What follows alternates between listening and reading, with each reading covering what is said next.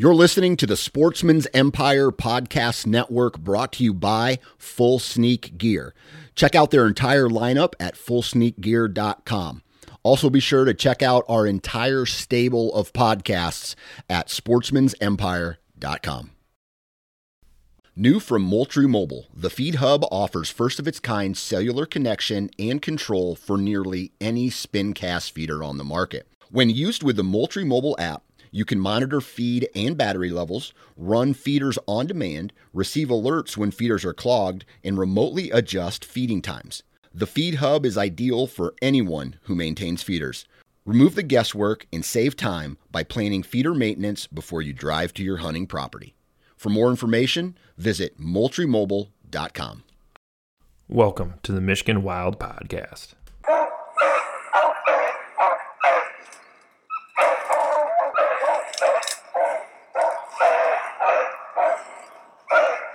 We're just here walking around. We're going to go set a tree stand. Don't worry, my dad's weird. He never shot a huge buck before. I just shot a freaking big buck.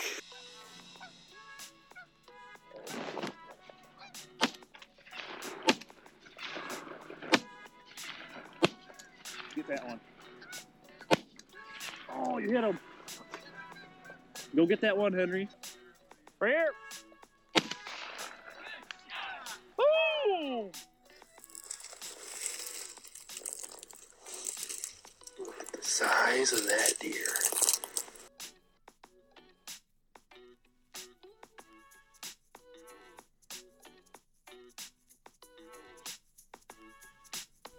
All right, we have another episode of Michigan Wild, and this evening I have a buddy, Tony Fellows, hopping on.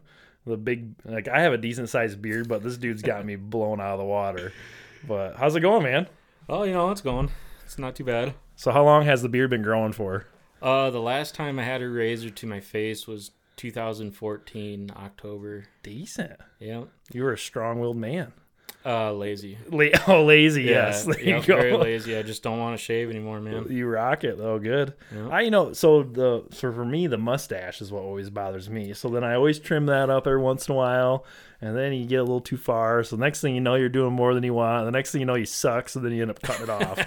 So every time it happens for me, it's an accident. Yeah. Nope. I thought about trimming the stash back because, every time we take a bite of a sandwich, it's 90% hair, and you're like wiping it away to get there. Yeah. So, but no, I'm not sure. No, you're just doing it. So, have you thought about braiding it? Because you are at the length where you could braid it.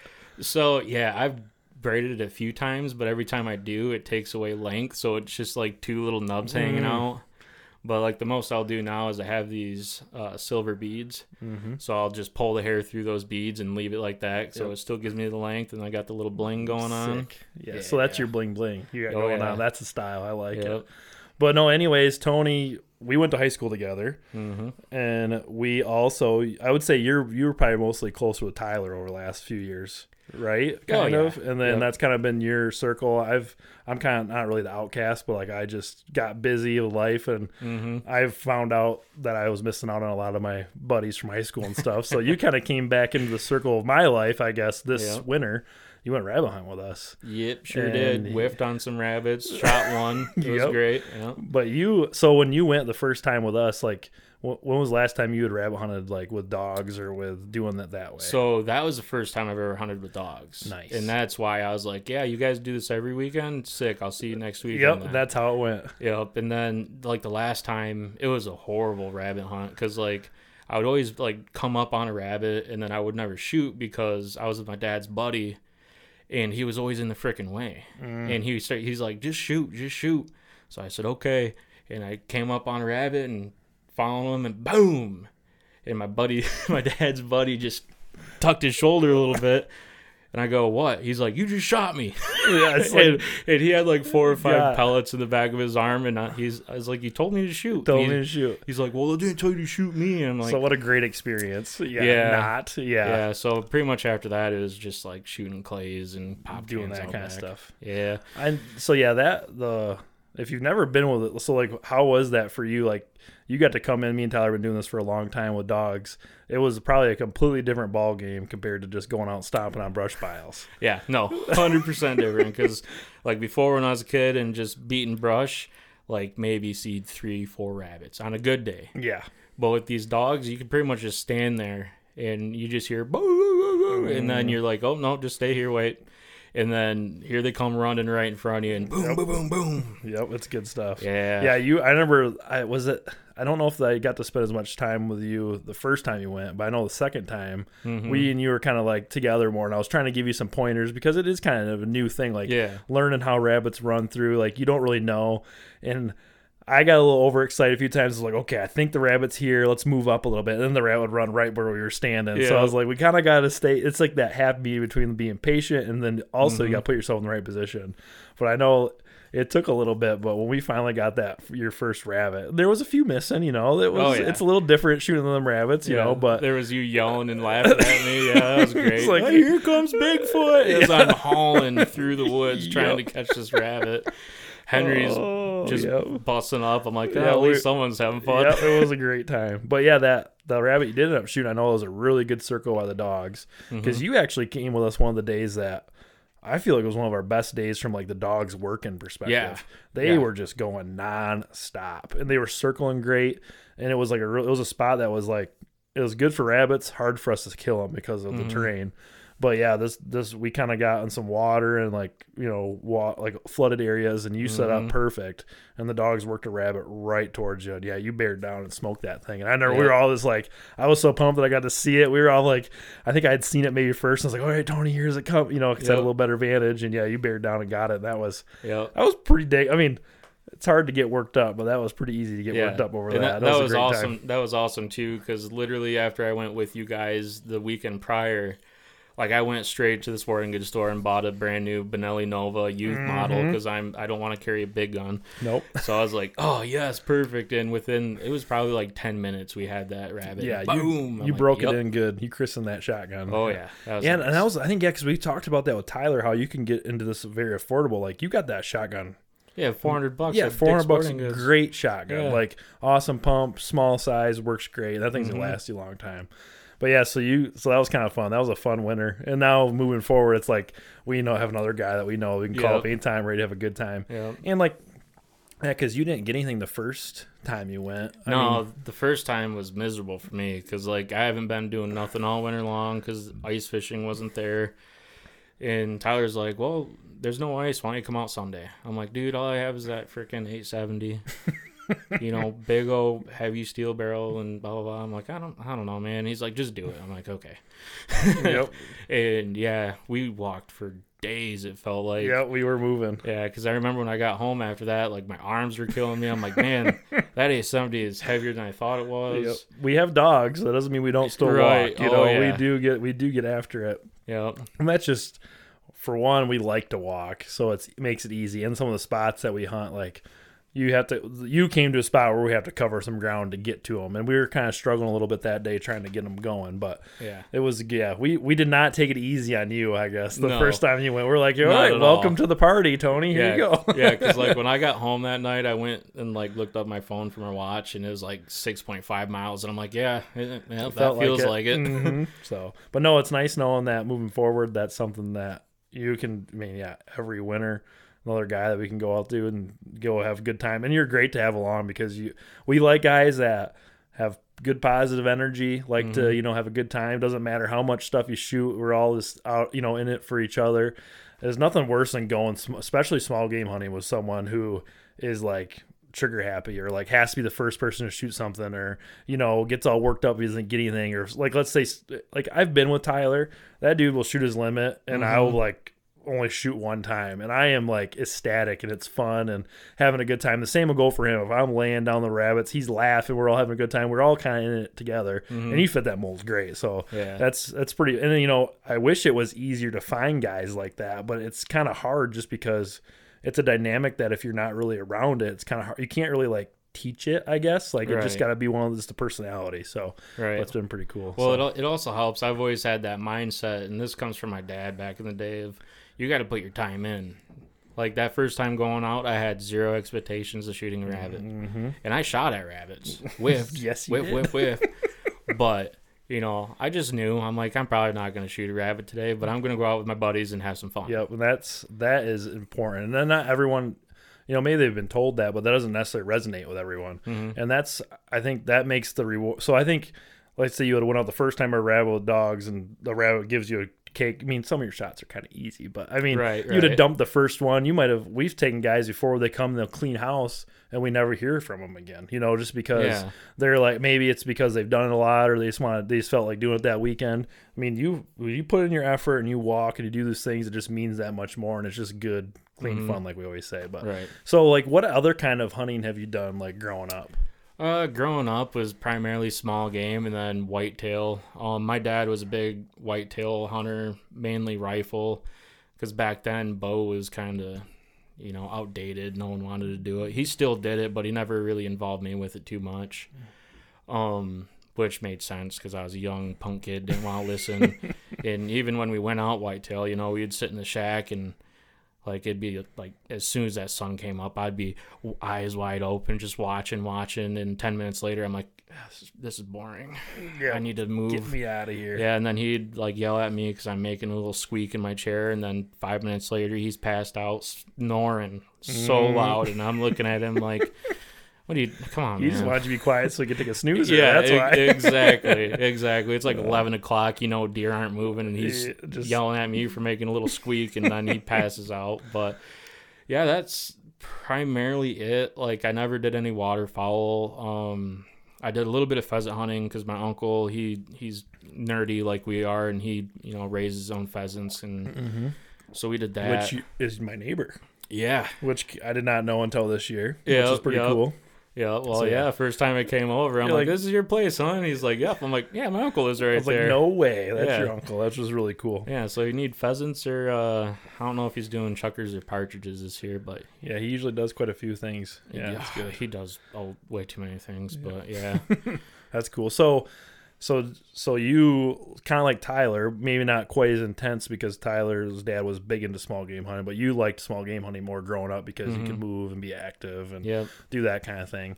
So at what point did fishing come into the life, like for you? So fishing was as far back as I could remember, like even before going out small game and stuff like that, because no matter what age I was, my dad would be like, let's go. Either, carrying me around in some sort of contraption, or I could walk and do my own thing and have my own fishing pole. And it's something that anyone at any age can do. So my dad's like, yep, let's go. We'd go hit all the little creeks, So you started river fishing right away. Yeah. Okay. Because when I grew up, we didn't have a whole lot of money or anything like that, so we never had boats or anything. Still don't really have boats, But yeah, you don't need a boat for a river. Nope. You just walk right in. Nice. So that's how. So I did not even close to that. So like I grew up. My dad wasn't a fisher, he thought that was a waste of time because he's just busy, business owner, always had other things to do. So I'd always tag along with my uncle or grandpa. And it was always bluegills. Like, that was the thing we did, little John boats or whatever. Right. And so I had experience with little ponds, little lakes, and, fishing with a bobber and hammering bluegills. And then I can remember going to a campground, and I remember I had to be like five years old. I could just start riding my bike without training wheels. And I did something at the campground I wasn't supposed to, so my dad was like, you are not fishing with Uncle tonight. And I was devastated. But he let me go with him. So I remember watching my uncle fish, and he caught this huge catfish out of this pond. It was at a campground, so pretty easy fishing, I guess. But I remember I was so upset that I couldn't fish. I found some fishing line that was all tangled up in a tree, and I got it out of the tree and had a hook on it, thank goodness. I tied it to a stick, and then there was like these little blue dragonflies like all over. You get those little gypsy flies. Yeah, they'll be all over. And I remember smashing one of those, put it on a hook, and whipped it out there. Like, probably cast it like, a couple feet. And I caught a perch, or not perch, but a bluegill. Yeah. And I was like so excited by that. And being a little kid, I couldn't contain my excitement. So we got back to the house. There was like, what'd you catch? My uncle caught this big, catfish and stuff like that. And I was like, well, I caught a bluegill. And my dad was like, well, you did what? And I was like, oh man, and I got nabbed. But I remember him telling me later that he was like, that's pretty good of you to, I told you couldn't bring your fishing pole, but I never told you couldn't make your own out there. But I still got in trouble. I probably didn't fish for the rest of the week, but that was my punishment. So yeah, I didn't step foot on a river. I had to be almost a teenager because I think my uncle took me to the dam in Rockford actually. Yep. And we went out there I felt like middle of the night. It was probably just as it got dark. I don't remember anymore, but we tried to catch some salmon or whatever that were coming into the dam, and I actually caught a catfish that night, and that was the coolest thing for me. Yeah, I caught a catfish. It wasn't very big, but I caught one of those. Well, that was my only experience, but it wasn't a great experience for me because I'm a little kid, I'm with all these, and it was pretty busy. I don't know how. I mean, we've all heard about how busy dams can get, but it was. I didn't really know what I was doing, and I felt very intimidated because I was younger, and every time someone yelled, I got a fish, you got to reel your pole, and if you don't reel it in quick enough, you get yelled, blah, all those intricacies I just never knew. Combat fishing. Yes. Is what so it is. Once that happened, my desire to step foot in a river and fish was like zero. And growing, where I live, there's tons of little lakes all over. So when I did fish, that's all I did. But you, your dad's like, we're going to the river. So what did you primarily fish for when you did that as a kid? So whenever we went, one of the first poles my dad bought me was an ultralight, right? And then there's a medium rod maybe. So those were the two, and we'd always take those with. And on the medium rod, it would just be a big old night crawler. A couple sinkers, wing that into the river, let it bounce down until it gets hung up on a rock. Mm-hmm. And then you literally just set it on a crotch of a stick and let that one sit there. And then the ultralight rod, you would just have a little spinner on there. It's still probably the deadliest thing for trout, man, is a little spinner, whether it be Meps or Panther Martin, it doesn't matter. And that was on the ultralight, and you just flip that out, upstream a little bit, reel in, and usually 2 or 3 casts like that, you'd have some sort of brown trout or rainbow on there. And being a kid, that was cool. Just catching fish in general was right cool. away. Yeah, because you're able, that was the thing with bluegill fishing. You cast it out there and kind of just sit there and just wait for it to, bobber to hit. Bobber goes down. You're casting pull. And kind of like bass fishing almost in a lake where you're casting constantly. Yeah, you're always moving, and stuff like that. Mm-hmm. And then, so what would you catch on the crawler that would just kind of hang up, or same thing with trout and stuff, or what were you kind of targeting with that? Usually, with a big night crawler on like that, it'll be a nice sized brown trout, and you're always fishing at night for those big browns because they like coming out and they're big meat eaters, man. Gotcha.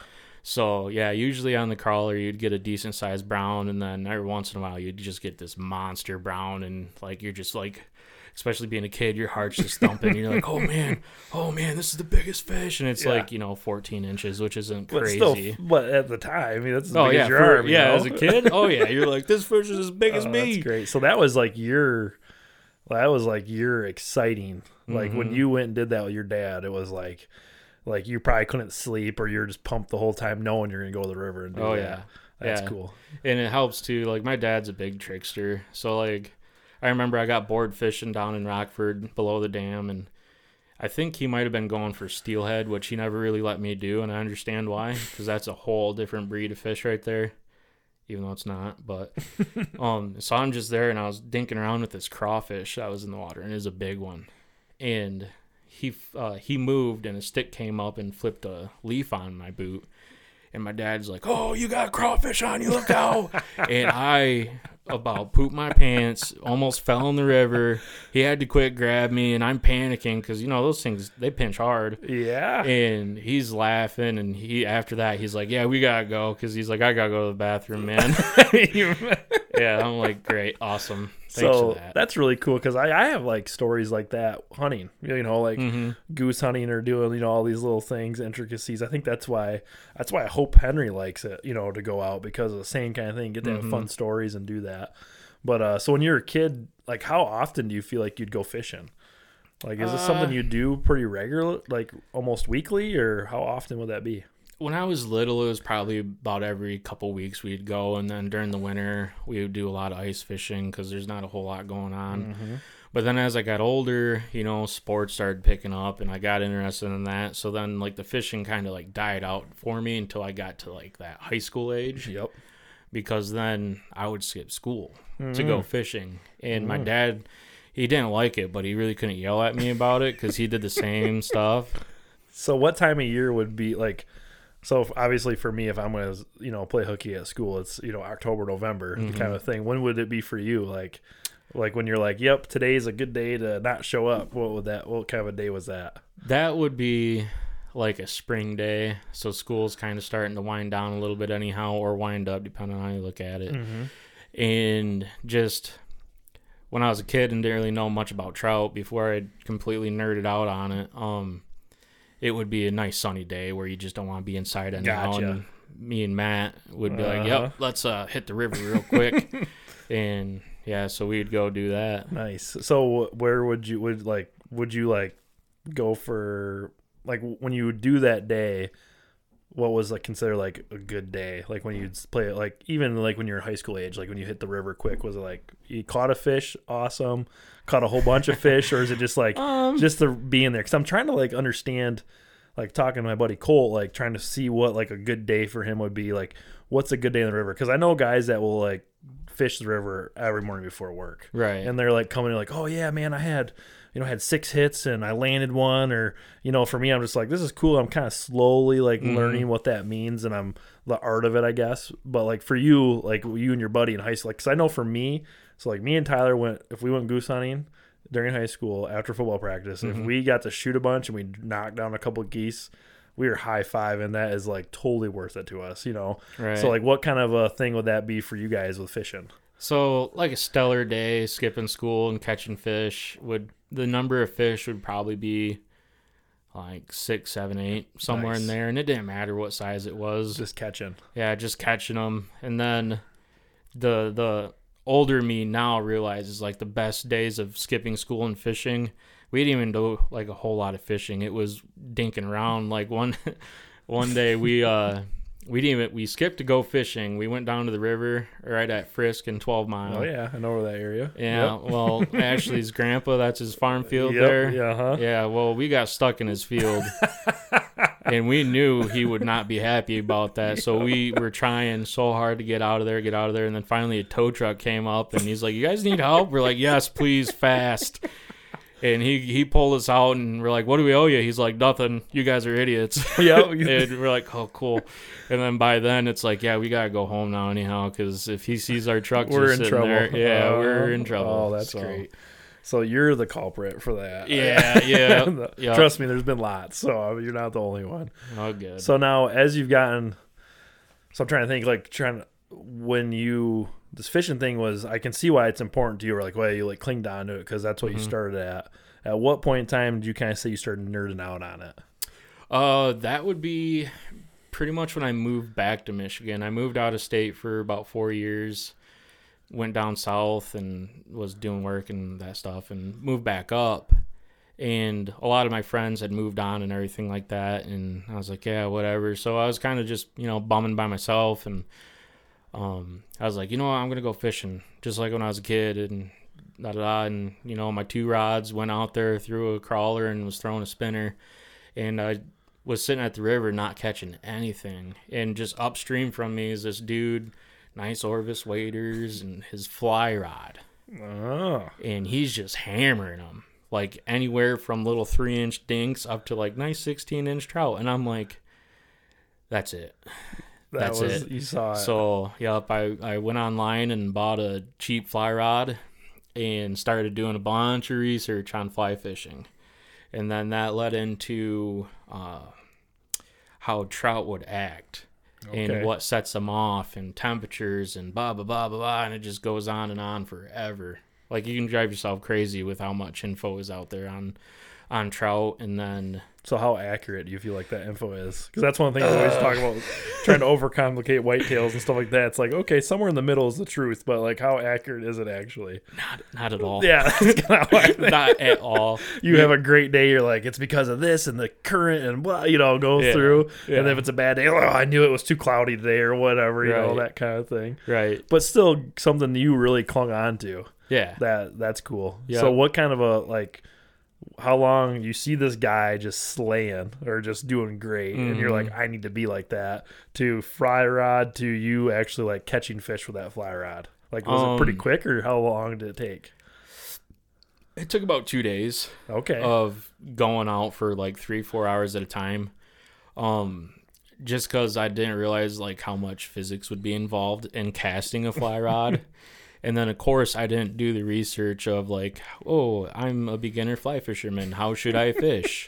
Because you see a fly rod and you instantly think, you know, false cast, and you drop it and it's a dry fly and you watch it and then fish jumps up, bites, set the hook, and you're like, oh, easy. Easy peasy. Yeah, because the guys that do it, no, they make it look easy. Yeah, because they casted trillions of times. Yep. That's what no one tells you. Yep. That 10,000 hour rule, man, that's real. Yep. But yeah, it took a few days to get it down to the point where I could actually catch fish. Okay. And then see, that's why fishing's cool. So like, that's talking to Colt a little bit about that. I don't know if we hit the point, but that was kind of what I was thinking. Like, you whitetail hunt and you go all year for your one opportunity. Yep. And it could be more, but like if you're someone that's like trying to dedicate like certain caliber of deer or whatever, like I might go all year and not even have opportunity. If I do, it's one. You know, granted, shooting does and like more prevalent deer, that kind of a thing, like it's easier to do. But you go fishing, you can, if you're determined, you have lots of opportunities, and you get those small little, you know, adrenaline dumps or excitements more often, more frequent, I guess. Yep. You know? And well, not only that, you can fish year round. It never ends. Yes. And that's one of the things that actually sticks me a lot more with fishing, is because it could be the middle of January, and I go, yep. Throw on some sweatpants, throw on my waders, thick socks, all that jazz, and I'll go wade the river in the middle of January. You're doing what you love. Yeah, You're doing that. exactly.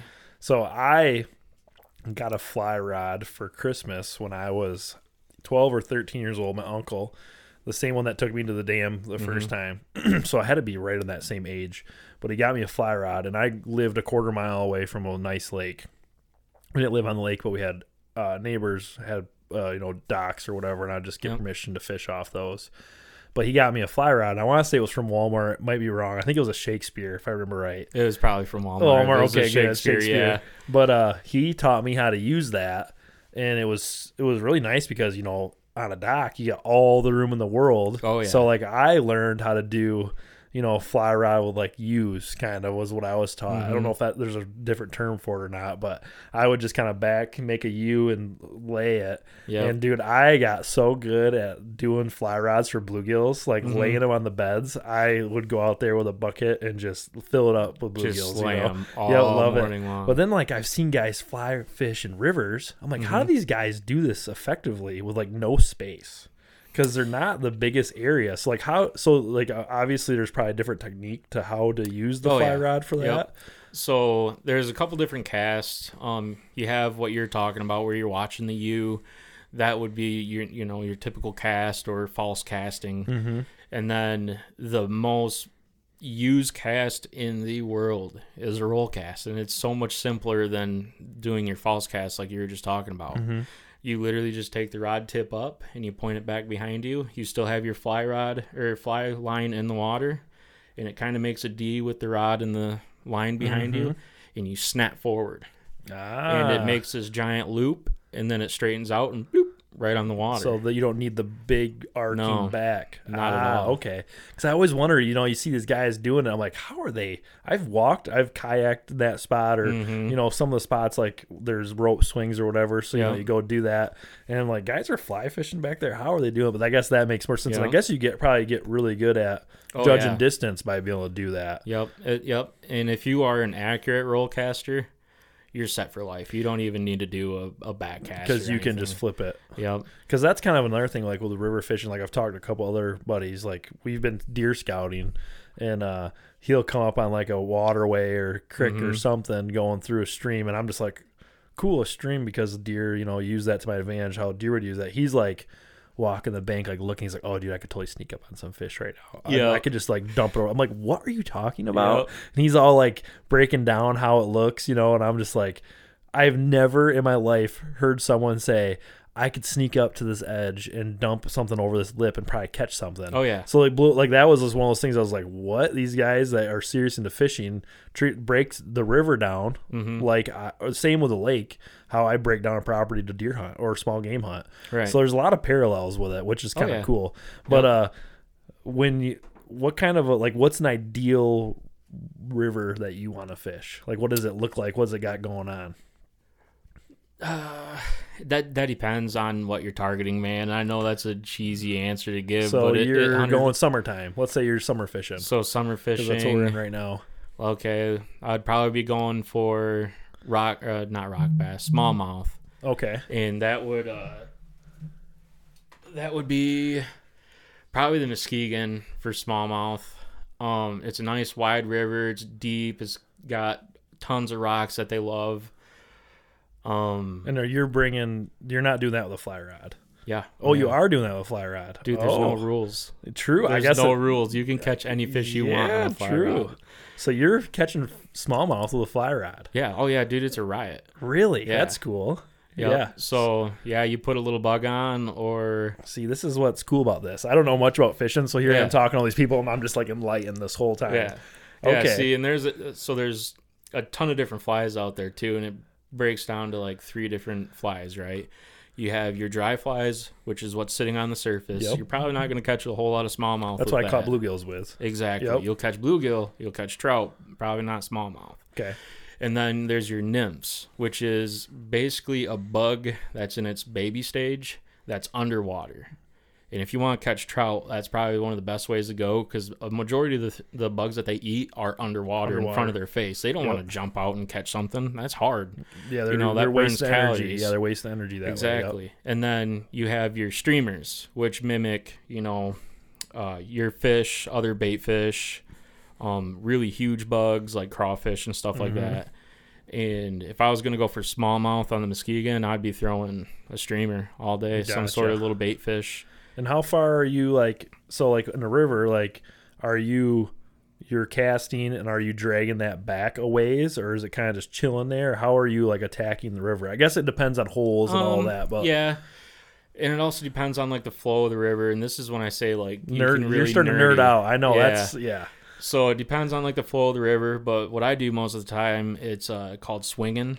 So you'll cast upstream a little bit, very little bit, and you'll just let it sink down, and then it'll tumble across the bottom, and it keeps going and going and going, and then it puts a loop in your line, and then it swings out. And then once your line straightens out, it's called stripping in, where you just slowly hand...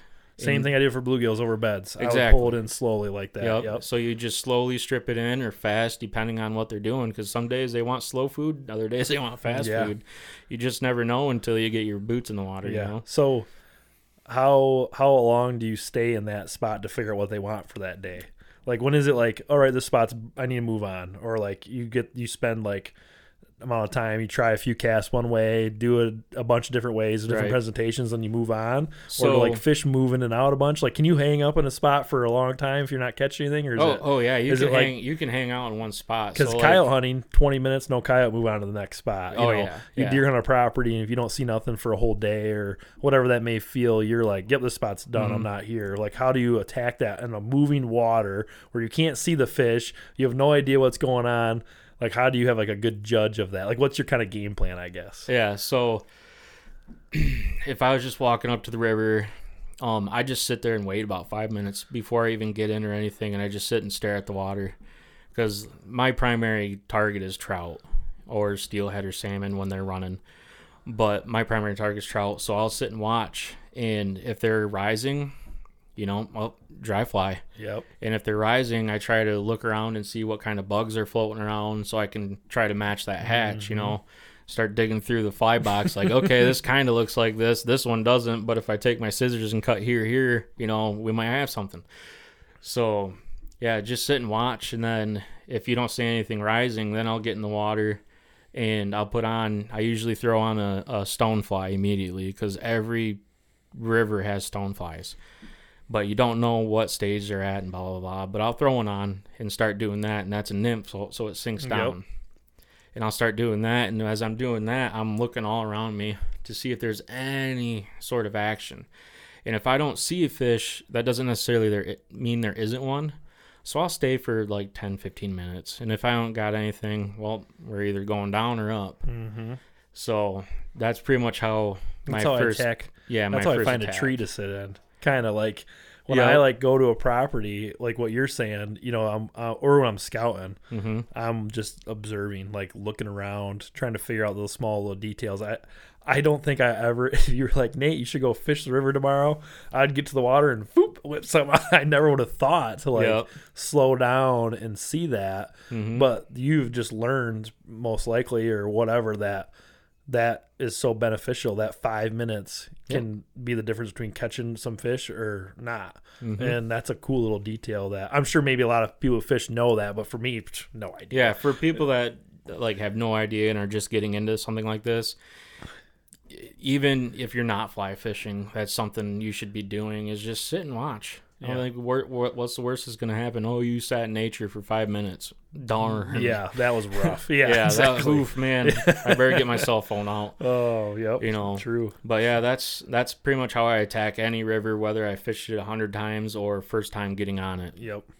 So now, do you scout like holes out or like?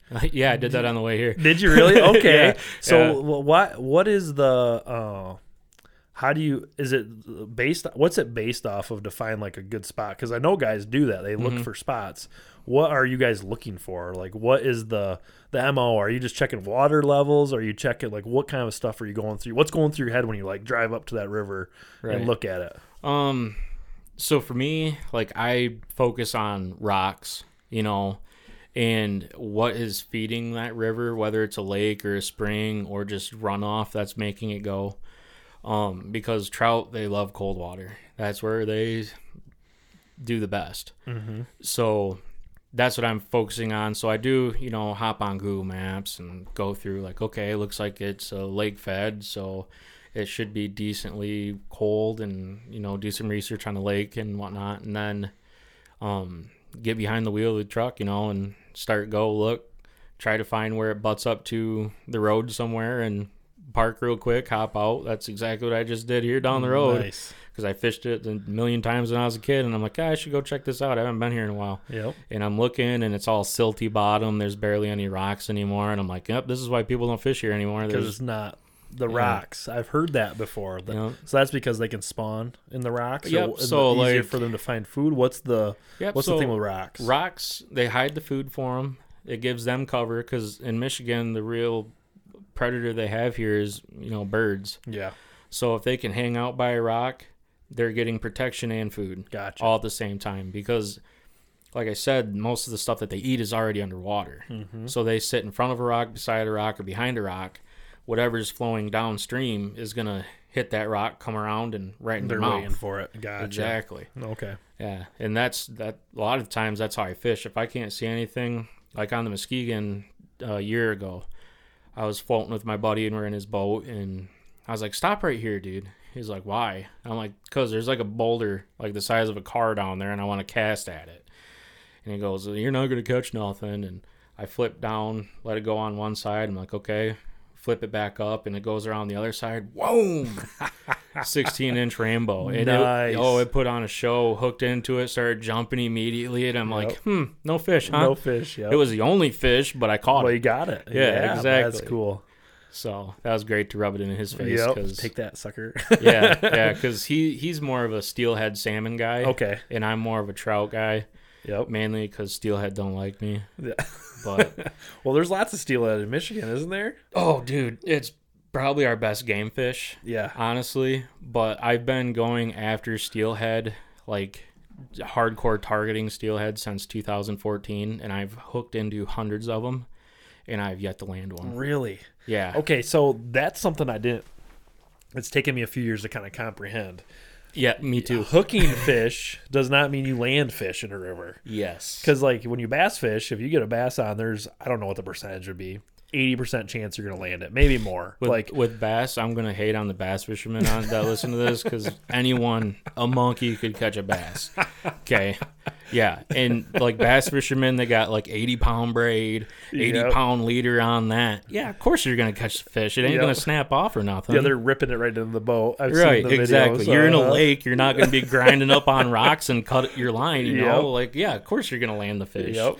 But with steelhead, they're a big fish. Yeah. First of all, all it is a rainbow, just huge. So they go out to the big lakes, live their life, and then they come in. Yep. You know, the spring and fall, and they'll spawn, and then they hang out for a little bit, and then they go back out to the big lakes. So you have 2 opportunities a year to catch these like solid opportunities. You can catch them actually all year round. Oh, okay. So some of them stay in the rivers. These things have eluded you since 2014. You can catch them Dude, all year long. I know. My buddy told me. I was all geeked. I'm like, yeah, I'm going to go on my buddy's podcast, talk about fly fishing.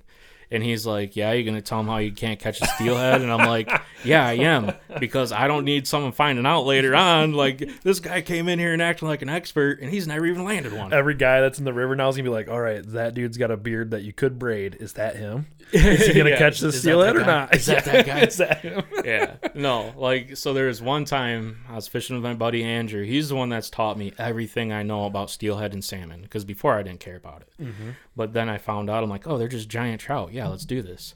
And they taste piqued good. your interest. Yeah. Because I've only ever caught them on charter fishing, like on the big lake. Dude, That's all I've charter ever fishing done. is the most boring fishing in the Yeah, world. and I puked my brains out last time I went. So. Yeah, that's that. I heard that. I heard that. I couldn't talk the next day. I puked so much. It was 6 hours of misery for me. But my wife, you know, like she caught quite a few. It was a good time. It was a great. I mean, I've done it a handful of times. It was a great, except for the puking nonstop, you know. So, Right. but yeah, that was.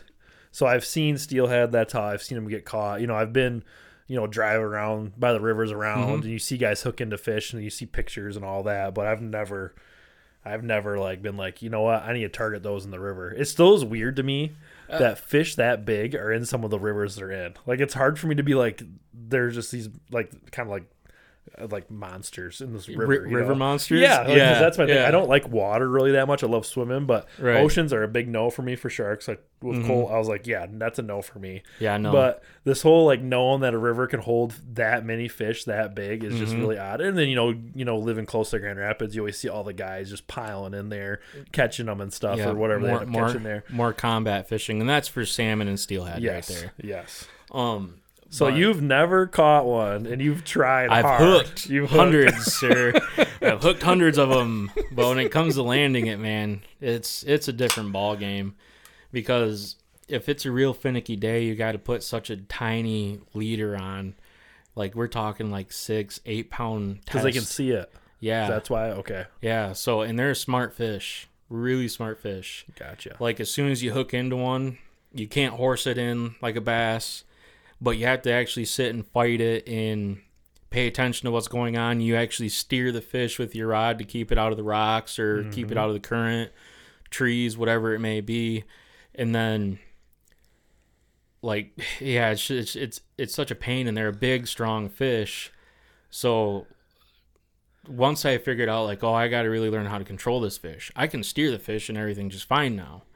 But my problem is I keep breaking hooks in these guys. Because you're a bigger guy. Does that have something to do with it? Are you like trying to overpower them to a point, or like you don't know? Dude, I don't know, because I've had so many of my buddies sit there and just watch me as I'm fighting this fish, and they're like, I wouldn't have done anything different. So it's just a monkey on your back. Yeah, dude. So It goes back to putting in right that now, time. if you catch one, you have to come back on a redemption podcast for that. Oh, yeah. No, I'll That's definitely do that. But, like, there's been a few times where, like, I get it to the boat, or, like, the PM will be just standing in it, because the PM, to me, it's not really a river. It's more of a creek. Yes. And, like, I've had that fish, and I can see hook in mouth, and I'm like, yeah. And my buddy Andrew goes to, net it for me, but he needs glasses, and he never wears them. Oh. And he straight up Poseidon that thing and snapped my line. And I'm like, I just stared at him. Come on. And I go, I'm not talking to you for the rest of this float. You need a better guide or a better net guy. We need a better net guy. Net and he's like, oh, it was hooked to the back. I'm like, it was not hooked in the back, sir. See it. Oh, Yeah. man. But- That's going to be... Yeah, because that was something that talked about Colt. He grew up by the the PM. So like Yep. he knew a lot of, and my experience of seeing that, I was like, what is going on? Like, I don't understand, why is this?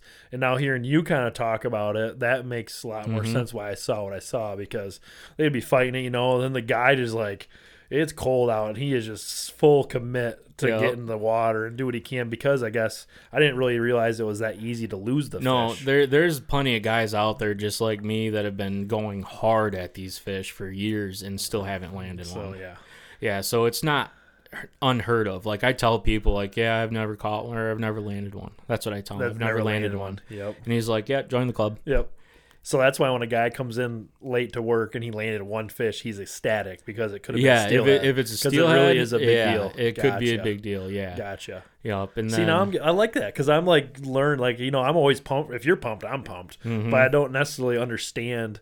It's like me trying to, like, someone who's not into whitetail hunting, I show them this buck down here in my room. Like, I can break down this hunt and why that is important and all the things that go into it. To someone else, they just see a picture of me with that deer, they come here and be like, yeah, that's a really big antler deer, that's cool. Right. And they're happy because I'm happy, but they don't have any idea the backstory or the journey or all that stuff. Yeah, exactly. So that's kind of cool doing this. Like, I'm starting to like learn more. I don't know at what point in time I'll get into river fishing more, but well, I already sent you an offer to take you and Ashley out, because I know she wants to get on the river. You said that on a podcast. Yep, she's gonna be. She knows. Yep. So, but that would be like, it's a cool thing. I like. So when I take someone new hunting, I, try my best to like bring them in slow, or try to like explain the whole intricacies of it. Like, we're doing this, why we're doing this. So, okay, we're shooting does or we're not, or blah, blah. You go through the whole thing, but it's a really hard concept to grasp or to like portray, because it takes a long time. Like, fishing is really a good thing to get someone new into, because it's like small game hunting a little bit. Like, you're active, you're doing stuff, it's a lot of species, different things. You can slowly bring someone along. But for me, like, being immersed into hunting at a high level, I kind of like, I want to be like, I don't want to cheat by any means, but I want to be at least educated. Like, okay, what does this mean to be high level? What does this mean to be like intense into this? So then I can kind of find my groove. Well, obviously I'm not going to go in and be like, yep, I'm going to go walk in this river and I'm going to land the first steelhead I hook into. Like, I might have thought that until talking with you. Like, I'd be like, oh, sweet, I hooked one. Because I'd be like, what happened? And I'd have no idea that it's like a struggle. Just like it's a struggle to shoot a 5.5-year-old buck in Michigan. Like, if you don't know, like, so I almost like knowing this now, because if I go catch one and like, maybe, who knows, you always hear the guy that goes go over there and he shoots this giant buck, and he doesn't realize what happened. I want to be educated. And hearing this stuff, it's like, I see the allure. Like, I see why it's no pun intended. No pun intended again. I might have done that before, but that's not on purpose. But it's a parallel. Like, you guys are going through, you're doing the prep work, you're doing all this stuff, you're like reading the water in a way, and you're either trying to target the biggest fish you can or try to target a certain species of fish. And then you're also like you just said, like, you have a smaller leader, so you're putting yourself at a disadvantage because you have a small, so like, you grab a bow or traditional equipment or whatever, you're limiting yourself compared to a rifle. Exactly. So like, you're doing similar things. That's the journey. That's all the meaning behind it. So I really like the parallels with it. It's really cool. Right. Yeah. There is a lot of similarities between, hunting and fishing, especially fly fishing. For like me, I tie all my own flies. I love tying flies. It like, if the weather's crappy out, it's not going to be good hunting. It's not going to be good fishing. Oh, guess I'm tying some flies, because you're going to break off a million times anyhow. So like, how many flies are we talking that you'll tie? At a time? No, like, if you're like, hey, for this season or whatever, how many flies do you have chilling in your tackle box? So right now, I haven't been fishing a whole lot lately because work's been crazy, but there's probably 300 flies in there. And you tied all those yourself? Yeah. So how long does it take to tie a fly? Here's another crappy answer. It depends. Okay, so there's a lot of detail work. Yeah, if you're tying an egg, I can tie an egg in like 2 minutes. It's super easy. You just take your foam or yarn and quick wrap it around the hook, pull it tight, tie it off. But like, in my head, I'm envisioning like a fly that you see on the river out west floating on top of the water. Like a dry fly? Yeah, like how long does that take? Some of those guys take a very long time. And you I'm just not burn, gonna lie. And you just burn through those? Like, you'll just go through a bunch of them. Well, you plant all these, food plots for whitetail. Yes. True. That's what I'm saying. A parallel. Like, that's... Exactly. Yeah, okay. Exactly. So you will have to... Like, this is a commitment, like what you're saying, to do that. Okay. Yeah. Well, honestly... So relaxing. I guess, like... It's like super relaxing. Me fletching arrows or, like, sharpening broadheads. It's like some of that kind of fun. Like, secondhand fun. Like, you're doing it because it's part of the journey. Okay. Yeah, exactly. Like, when you nerd out on all your bow hunting stuff and everything like that, it's the same way with tying flies. Very similar, actually, because you're talking about putting your own fletchings on, feathers. Hello. That goes on a fly. There you go. But... Yeah, that's actually one of the reasons why I'm trying to get back into hunting now, because it's like you got a pheasant and a turkey behind you and a partridge. Yeah, prairie chicken, I think. Yeah. I don't know what the correct term, but North Dakota bird, yes. Yeah, there you go. All three of those birds, I can tie flies with those. Oh. Yep. So you can use all that. Nice. Yep. Yeah, so geese. Can you do anything with geese? Yep, geese Biot. I don't know where the hell that feather comes from, but they got them. They're on there somewhere. Yeah, I'll figure it out. Oh, okay. And then whitetail, their tails, literally, you can tie tons of flies with their tails, and then their bellies, elk. Yep, squirrel tails, right? Squirrel tail. I remember I saved up a bunch of those when I was a little kid for MEPS or whatever. Yep, they still do that, dude. Oh, really? Yes. Dude, when you buy one of their spinners, on the back of the box, it says "Mail your tail." Yeah, dude, I had a pile of those when I was a kid because I lived in a cul-de-sac. Mm-hmm. So I think there was only like 6 houses, maybe, and pine trees and all this stuff. We had tons of squirrels, and everyone had a bird feeder. So they're like, Nate, we need you to eradicate all rabbits and all squirrels. So I was just laying them down with a pump BB gun, Yep. And I had a pile of those. And did you get paid for? No, you didn't get paid, but you got lures, right? Yeah. I don't know if that's how they did it. I know like they did some 20 years contests. I know they did some contests back in the day where if you send it, like if you were the highest, whatever, they would send you some stuff. I didn't read too closely because I'm like, no, I'm going to use these myself now. Yeah, do it yourself. See, you're like that. I'm like, heck yeah, I don't want those. Yeah, I think I sent a bag of them in, and I feel like I got a couple lures. Like, I got some MEPS, like nothing crazy. I remember thinking, I was like, man, all those tails, I could have made probably like thousands of what I just got, kind of a thing. Exactly. It was still fun. I didn't know they still did that. That's cool. Still do that. Nice. Unless, I'm going to give them to you now. Oh, there you go. I'll take them. Yeah, I'll take them. But even rabbit, man, you can use rabbit for. I've used my beard. It don't matter. That's so cool. Yeah. And so, does Tony have a secret weapon of your own handmade? No. No. So they're calling them recipes or patterns or receipts, whatever you want to call it.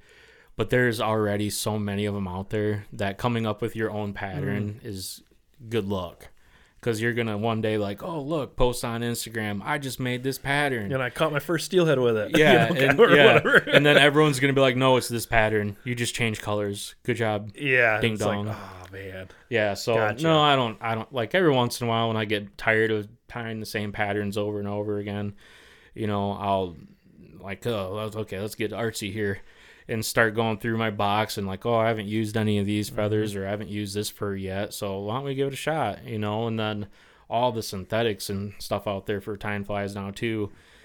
Yeah, so yeah, every once in a while I get creative. That's a good thing to do, like we could live in, like you talked about how busy work is for you. Like I know, like what you do for a job, like that's a lot going on. Like you could just grind it out, like it's just you're going all day every day. Like you said, your summer's kind of slipping away from you.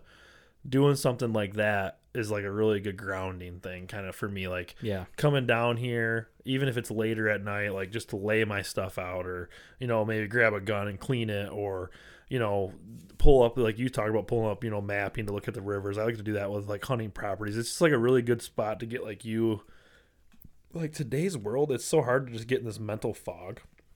With like the Groundhog Day kind of, maybe not necessarily that to that extent, but it's like, okay, let's reground myself. What makes what's happy? What's kind of thing we can do? And that's why I like doing all the hunting stuff, because it's easy for me to do that. It's easy to me to like, you know what? I don't need to do this right now because I need to just like, let's just, me, Henry, and Ashley, we're just gonna go for a drive. We're gonna look for some bucks, you know, let's go do something like that. Or we're just gonna hop in the truck and we're gonna go see if we can shoot a squirrel, or we're gonna go goose hunt. Like, goose hunting's coming up. Like, I'm not a big goose hunter, but I'm pumped to do it. Like, me and Henry are gonna be like talking about it. We're like, all right, let's get all prepped, try to find the fields. Like, you're just doing all those things just to kind of like bring enjoyment to your life. And that's not I don't need that with a form of a pill or a form of a needle or anything like that, or a cell phone. Exactly. Yes, the cell phones, it's a tune out. It's easy to do that with that. So doing these kind of things is really good. And like, it sounds like the fly thing, like you talk about that, I was like, I can relate. Like, there's things I do for that. Yeah, so like I drive truck for a living, you know that. People listening don't, but I drive truck. So by the time I get done after 10-12 hour day doing that, my brain is just zapped. It's fried. So I get home, and versus just shutting my brain off and staring at a screen for hours, I try to, like, don't get me wrong, I still watch TV or play on my phone, but I'll whip out the vise and I'll start, okay, let's tie some flies, because I can shut my brain down and do that, you know, because there's a ton of easy flies out there. Like, if anyone wants to start tying flies, Jake Rubberleg, it is so dumb easy to tie. Like 5 minutes done, 5 minutes done, boom, boom, boom, and they're pretty cheap to tie too. Nice. But so that's another cool thing. Like, you can take this fishing thing as far as you want. Yep. Like, you know, you don't have to have the crazy thousands and thousands of dollars worth of equipment to go out and have a great time. Oh yeah, exactly. Like that first fly rod I bought, it was a combo, so it came with a reel and a case and fly line, and it was $150 on Amazon. Sick. Yeah. It's like, yes. Yeah, and I caught so many freaking fish with that. And, you know, it wasn't an Orvis. Like, I throw a little shade at them because, you know, they're the top tier expensive stuff. And I get, because you're paying for their knowledge. You know, they've been around forever, so whatever. That's something you can build towards, though, too. Like, I feel like if you have to, like, I have some high-end gear, but I've, like, worked my way up to that high-end gear over all these years. If someone comes down here and they're like, hey, what do you use for, you know, a bow, or what kind of a deer rifle do you have, or what do you coyote hunt with? And I would like go show them what I got, and they're like, oh, that's really cool. Like, yeah, it is really cool. How much is it? It's like, I don't really want to tell you, you know, because it's like kind of like, why did I do that? But that was like years of that, you know, like that's not the first gun I took out. Like, I used to coyote hunt with a Ruger 1022 back in the day, you know, or this, like you talked about, like a pump shotgun. Like, Tyler's got this pump shotgun he's been rocking since he was a little kid, because that's just what he loves and does that. So you can do these things, muscle memory, rack it back twice as fast as you can, and you can you are a testament to that. Isn't that amazing how he does that? It is. Oh, it's gosh, so great to watch. And I told you too, I was like, all right, we were out there, and you could see where the dogs were, hear the dogs, and Tyler was over by them. Like, okay, like, one's gonna probably run by him. You need to watch, because he will just hammer. And he was a good distance away, and we saw him shoot, and I was like, and it was one of those things where it was like 2 shots, but they were so close together, we're so far away. I was like, I think he shot twice, and you're like, I think so too, but I'm not sure. And well, you'd warned me. You're like, he's gonna shoot twice. Watch. Yeah, and he did, and it was so close together that it was one thing of smoke going in the field. Yes, because it was so just fast, together. And I'm like, oh. Well, he got the rabbit, I guess. Shot Tyler. Yep, he did it. But yeah, I mean, that's the thing. That's why, if anyone can get anything from all these podcasts, like talking about different things, is that you can get into the outdoors, and there's so many different avenues. You started as a young kid doing that, like you said, 2 pulls, like a weight and a night crawler. Like, and you had you have memories that you are gonna take with you the rest of your life. They get to do, and that like built that foundation for you to like enjoyment in doing that. I got brought out to the woods in a sleeping bag as a kid, you know, like that kind of thing. I didn't have like a cushy, you know, super expensive deer blind and, you know, all this crazy stuff. Like, it was just, hey, let's get out here and do this, you know, as you can take it as far as you want, you know, that kind of thing. Yeah. And the river thing, I never really thought about the river just being a very easy, like, outlet to go fishing. Like, to me, it was always lakes, but like you said, to get across that lake to go fish over there, you gotta have a nice boat or access to a boat or whatever that may be. I just was fortunate enough to live there and be neighborly friends and just hey, can I fish there? Yeah, you live right there. Go for it. I have all these docks. But I never even grasped that concept that lake fishing kind of has different limitations opposed to river fishing. So that's kind of cool. Well, that and another huge side to the river fishing is rivers hold every type of fish there is. Lakes, they either are planted fish or fish that have been there forever, and you're pretty limited on what you're going to catch out of there. Because, like, even in the Rogue River there, like on the top side of the dam, when I lived down in Rockford, I'd go there with a bait caster, and I would catch pike all day right there.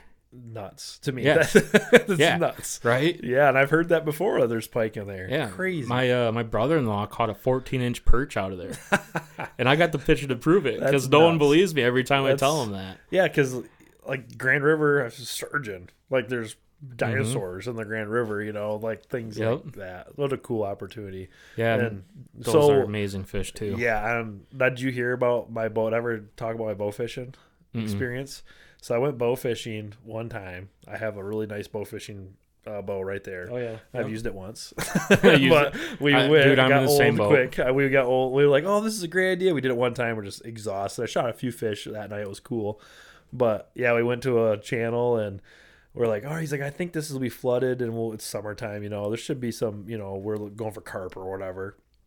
And we went all up in there, didn't see anything. And as we were coming out into the Grand River, there was a fish, and I'm on the front of the boat, and I was like it freaked me out. I was like, this fish was giant. And I was like, he's like, why did you shoot it? I was like, it was so big I didn't want to. And I had no idea what it was. Like, it's a good thing you didn't. You'd be in jail. Exactly. So be wary of what you shoot at. But like a year later, we're talking to a guy who's like really serious about bow fishing. And I was like, yeah, we went here, blah, blah. And I was like, dude, I saw the biggest carp I think I've ever seen. He's like, where were you? And I was like, dude, there's sturgeon up and down that area. Yeah. I was like, that's what it was. Because then it clicked. Yeah, it was really long. Like I'm talking like over 6 feet. Like giant. And the back was weird because, you know, carp have that color and it was like, it just didn't look right to me. Big scales. Yep. Yeah. And that was a sturgeon. So like that was my bow fishing experience for that nice bow sitting there. But yeah, that's cool. I mean, that's the fun thing about that. But I want to kind of like roll into, you talked about wanting to get a little more into hunting. Yep. Obviously you did the rabbit hunting this winter because the ice fishing wasn't as great. So you did that, and that's something you really like. And then you're kind of dabbling into the more bow hunting, right? Kind of what you want to do. Yep. So last fall, I told my buddy Cody, he's all into the bow hunting, and whitetail is supreme. And so I started talking to him, and a few years prior to that, I took out a recurve, really nice traditional takedown recurve, and I smoked a doe, and of course it shot right into the swamp, and I spent like 6 hours trying to find it, and I couldn't find it, and I know it died out there, and I'm like, man. Yeah, so I was like, okay, I'm not doing that again. What a great way to start that. Yeah, exactly. Wow. So I'm like, all right, I just need to, nut up, buy a nice, setup. Yeah, a nice setup. And so I started talking to him, seeing like, oh, well, what do you use, da da da. And I've had shoulder surgery before, and my big thing with the compound bows is if for whatever reason you're not going to sling that arrow and you got to bring it back down, the cams got such a lobe on them that it slams down, and it's going to dislocate that shoulder immediately. I know because I've done it. And that's why I was going with the recurve, because it's a constant smooth. And it's smooth, yeah. Right. It builds slowly. I have a torn labrum in my right shoulder. Yeah, so, that's the same thing. Yeah, so like I know exactly what you're talking about. That's definitely a difficult thing to deal with. Yeah, so talking with him, and he's like, oh, the cam shape, this, that, the other.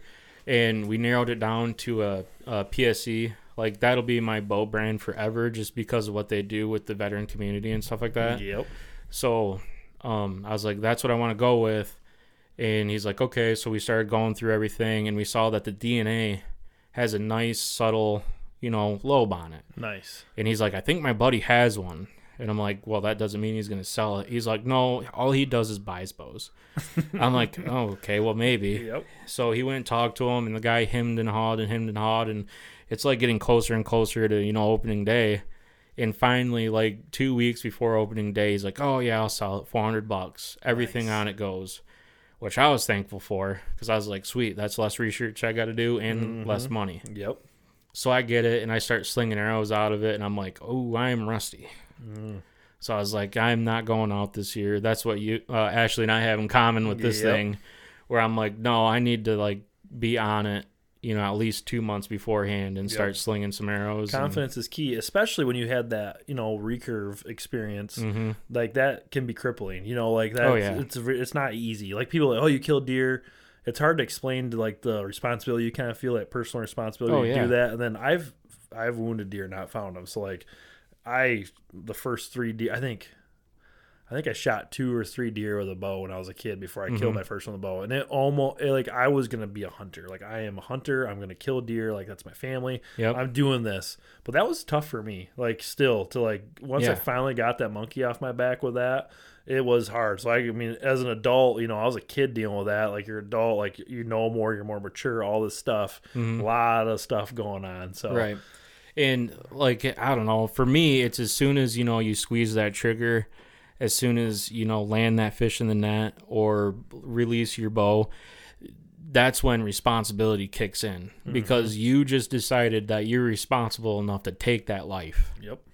Even with if you're just going out to catch fish and release them, as soon as that fish hits that net, especially with trout, you just took that responsibility with their life. Yes. And no one wants to make them suffer at all. Well, at least responsible people. I was just going to say the people who care, the people that I want to be affiliated with. Right, exactly. That kind of a thing. Exactly. So, like, and I get, like, fishing is kind of weird because some people, like with the carp thing, people don't really eat them. You can, sure. But, and I'm even guilty of this where, I'll go out bow fishing, get a bucket full of carp and, just go dump it in the garden. Fields. Yeah, that's what you're told. They're better for compost. You're right. That's an education thing. There's a point in line when like you're educated to an extent. Like that's how I was I was brought up thinking that with carp. That's what everyone did. Or you brought it to a local guy that you knew that liked it, and you're like, yeah, take them all. Or a lot of them went in gardens. They work great to grow vegetables. Okay, that's right. What we put all that nitrogen right into that. That's what we thought. No, now as we've educated ourselves more, there's other avenues. I'm going to stop you with the educate yourself more on this because if you just rewind and go back in history, carp were actually the fish that like the kings and queens ate. No way. 100%. I'm not even joking. So that's the thing. Like, well, how much of this do we? Like that's the thing. Like, what kind of rabbit hole do you go down? Right. Wow. So, yeah, just delicacy. Yeah, exactly. That's what it was considered back in the day. It was a delicacy. Wow. So it's like, okay, our cooking methods must have changed to the point where we don't remember how to cook that properly. Yep. But I don't know. So, anyways, I feel like once you get to the point where you're confident with a bow, just hearing how you talk about fishing, I think the transition to like the woods, the stewardship, like if you already can like look at a river and like break down a river how you do and be well versed, I think breaking down properties to figure out how deer move is going to probably come pretty easy for you. Yeah. I think and I think you're going to enjoy that. I think that's why you can probably tell already. Yeah, I know I'm going to because like you asked me to be on this a while ago and I'm like, oh, kind of busy, life, blah, blah. So I started listening to, Michigan Wild Podcasts, and that's where I've been getting all my whitetail information from so far. Nice. So if I don't shoot a big buck this year, it's your fault. Oh, I got to do better is what you're saying. Yeah, I don't want to be that guy that's netting that steelhead bad. I'll try to give you as much experience as I can. But. Yeah, no, but that goes back to the beginning where I said you got to put your time in, man. Yes. That's another thing. Like, that. So, like, you're going into understand this as a journey. Like, with AJ, talking about him, it was a journey for him. Yep. And, I like to think that I know a lot about whitetails because I've been just doing it for so long. But, like, I was, like, right there with him every step of the way. And I didn't shoot a buck with anything last year. So, like, it's one of those things where it's a lot of effort. But, like, I know, like, if I'm successful this year, it's because of what I did last year. Exactly. And what I do this summer. So, like, having that mindset, like, you're talking about, like, you just went and spent some time today looking at a river, if it's worth spending time in. And you're like, nope, doesn't check the box for what I like. But you could see that river and you just knew because you've been to a lot of different rivers. Yep. You've seen these other areas. Same thing goes for me with, like, how a lot of these, me and other, I feel like successful people in the hunting aspect, they have an innate ability to like get the presence and like feel it. They're like, yep, they're good. I mean, I've been to with my dad, like we've been out of state a lot hunting. That guy will be walking through the woods and we won't say much, and then we get back to the truck and we're like both boom on the same page, because that guy's been there, done that. He's seen deer. He knows how to do those things. So it's a cool thing. You're gonna love it. Like if you, I already know, man. I already know. It's already got that nerdy element that I'm really into with it, and then also meat in the freezer, maybe some nice antlers on the wall. Good memories. Yeah. Good memories. Yeah, exactly. Mm-hmm. Yep. That's cool. Yeah, Shoot, I'm gonna have my hands full. I got you, Tyler. All of my buddies are getting into it. Screw Tyler, dude. Last year, he's like, "Yeah, I think I'm gonna go whitetail hunting for the first time," and he always talked crap about those whitetail hunters because he's a small game hunter. Yep. And yeah, he smokes a beautiful buck first thing in the morning. First thing. And then he's like, "Yeah, I think I'll go in the afternoon too," and then smokes a massive doe. Yeah, I'm like, not "Get out of here, dude!" Not a little doe, nothing. It's like, dude, what a deer, like a trophy. Like the doe was a trophy. Even. And then he has the audacity. Yeah, I didn't have to buy any meat this winter because all the rabbits and the 2 deer. I'm like, dude, you could have not shot any rabbits and been fine. He's been living good off wild game. Oh, I know. What a cool thing. But yeah, I mean, I always tell everyone this. I hope that with this podcast, I like to get people in here and like kind of follow their journey. So like now that we have you on here, I really look forward to seeing how the fall goes, seeing how fishing goes. Sounds like I'm pretty much committed to going on a river with you and Ashley at some point this year. So looking forward to that and a journey. And yeah, if anyone else has any questions, I guess, for this, feel free to reach out. I mean, you have Instagram. What's your Instagram? So my Instagram, actually, let me double check this real quick. Well, that's probably the best way to like shoot a message for you. Yeah, so hitting me up on Instagram is going to be the best way. I don't have the notifications turned on just because I don't want to spend so much time on it. Yeah, you can be patient. But I try to get on there once a day because I do have a lot of people that hit me up. But my handle is bearded_brown bear. You can tell because it's a big bearded guy holding a big salmon. Yep, so. that's you. Yeah. So yeah, anyone that's got any kind of like pointers, like you've always been someone that like sitting down doing this podcast, it feels like we've done this before because me and you've had a lot of conversations in the past and the last little bit. Like you're a guy that you can sit down, you're very approachable, and you're willing to help, which is awesome. So anyone who's got that, want to tie a fly or whatever, do that. Yeah, reach out. Yeah. So yeah, because even if I don't have an answer for you, I'll get the answer for you. Nice. And if you have tips for me, bring it on because I love getting new information from people. Yeah, if you think you can get him his first steelhead, reach out. Dude, I'm going to say one more thing about that steelhead thing, right? So I've taken a handful of people out and they go, "Oh, I want to catch a steelhead." They have limited fish, like Matt. Okay. Very limited fishing experience, except for walleye. He's a walleye guy. Mm-hmm. And he's like, "Well, I want to hit the river and, catch a steelhead because we used to skip school and all that." I'm like, "Okay, dude." Dude, first time out, hooked one, landed it. Oh my gosh. Yeah. And I'm like, it's literally not me. I just taught this guy everything I know and he landed one. Yeah, but he did it. Yeah, and I've done it to a couple other people too. First day out, first time ever, limited fishing, and wham, landed it. I think it's my netting skills that really, you're sets so. it in. I was just gonna say it's because you're the guy running the net. So Tyler, we duck hunt kind of. So like I try to get mounted like my first of everything. So like most stuff in here is first. Like my first blue wing teal, my first, Hungarian partridge, first pheasant, like all that stuff. My first mallard I got.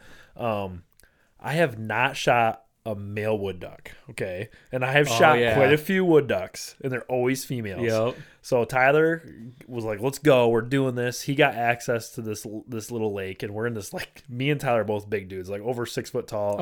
We're both like, he's like 230, I'm like 240, 250, and we're in this tiny little boat with shotguns and stuff, and we were tucked up against the side, and I was like, okay, like, this is your spot. He hasn't shot very many ducks. I've shot a handful of them, so I'm like totally invested to be in the call guy. So I was like, we could hear them coming. I was like, oh, those are wood ducks. And they come, they break over. And I was like, oh my gosh, there's a male wood duck. And I'm like, I'm going to let Tyler shoot first. I said I would. So Tyler pulls up. I'm staring at this male wood duck. Of course, that's the one he just dusts, So then I'm like, oh my gosh. And then I like swing over and I just shot the next one. Female again. And it's like he got it mounted. It is beautiful. Oh, I'm so happy you got it mounted too. I know. I remember him talking about that. I was like, dude, you have to. Like, that's your first one. I was like, I've been trying to shoot one of those things for years. Yeah. Like, I don't go every year, but I mean, I've been duck hunting quite a few times.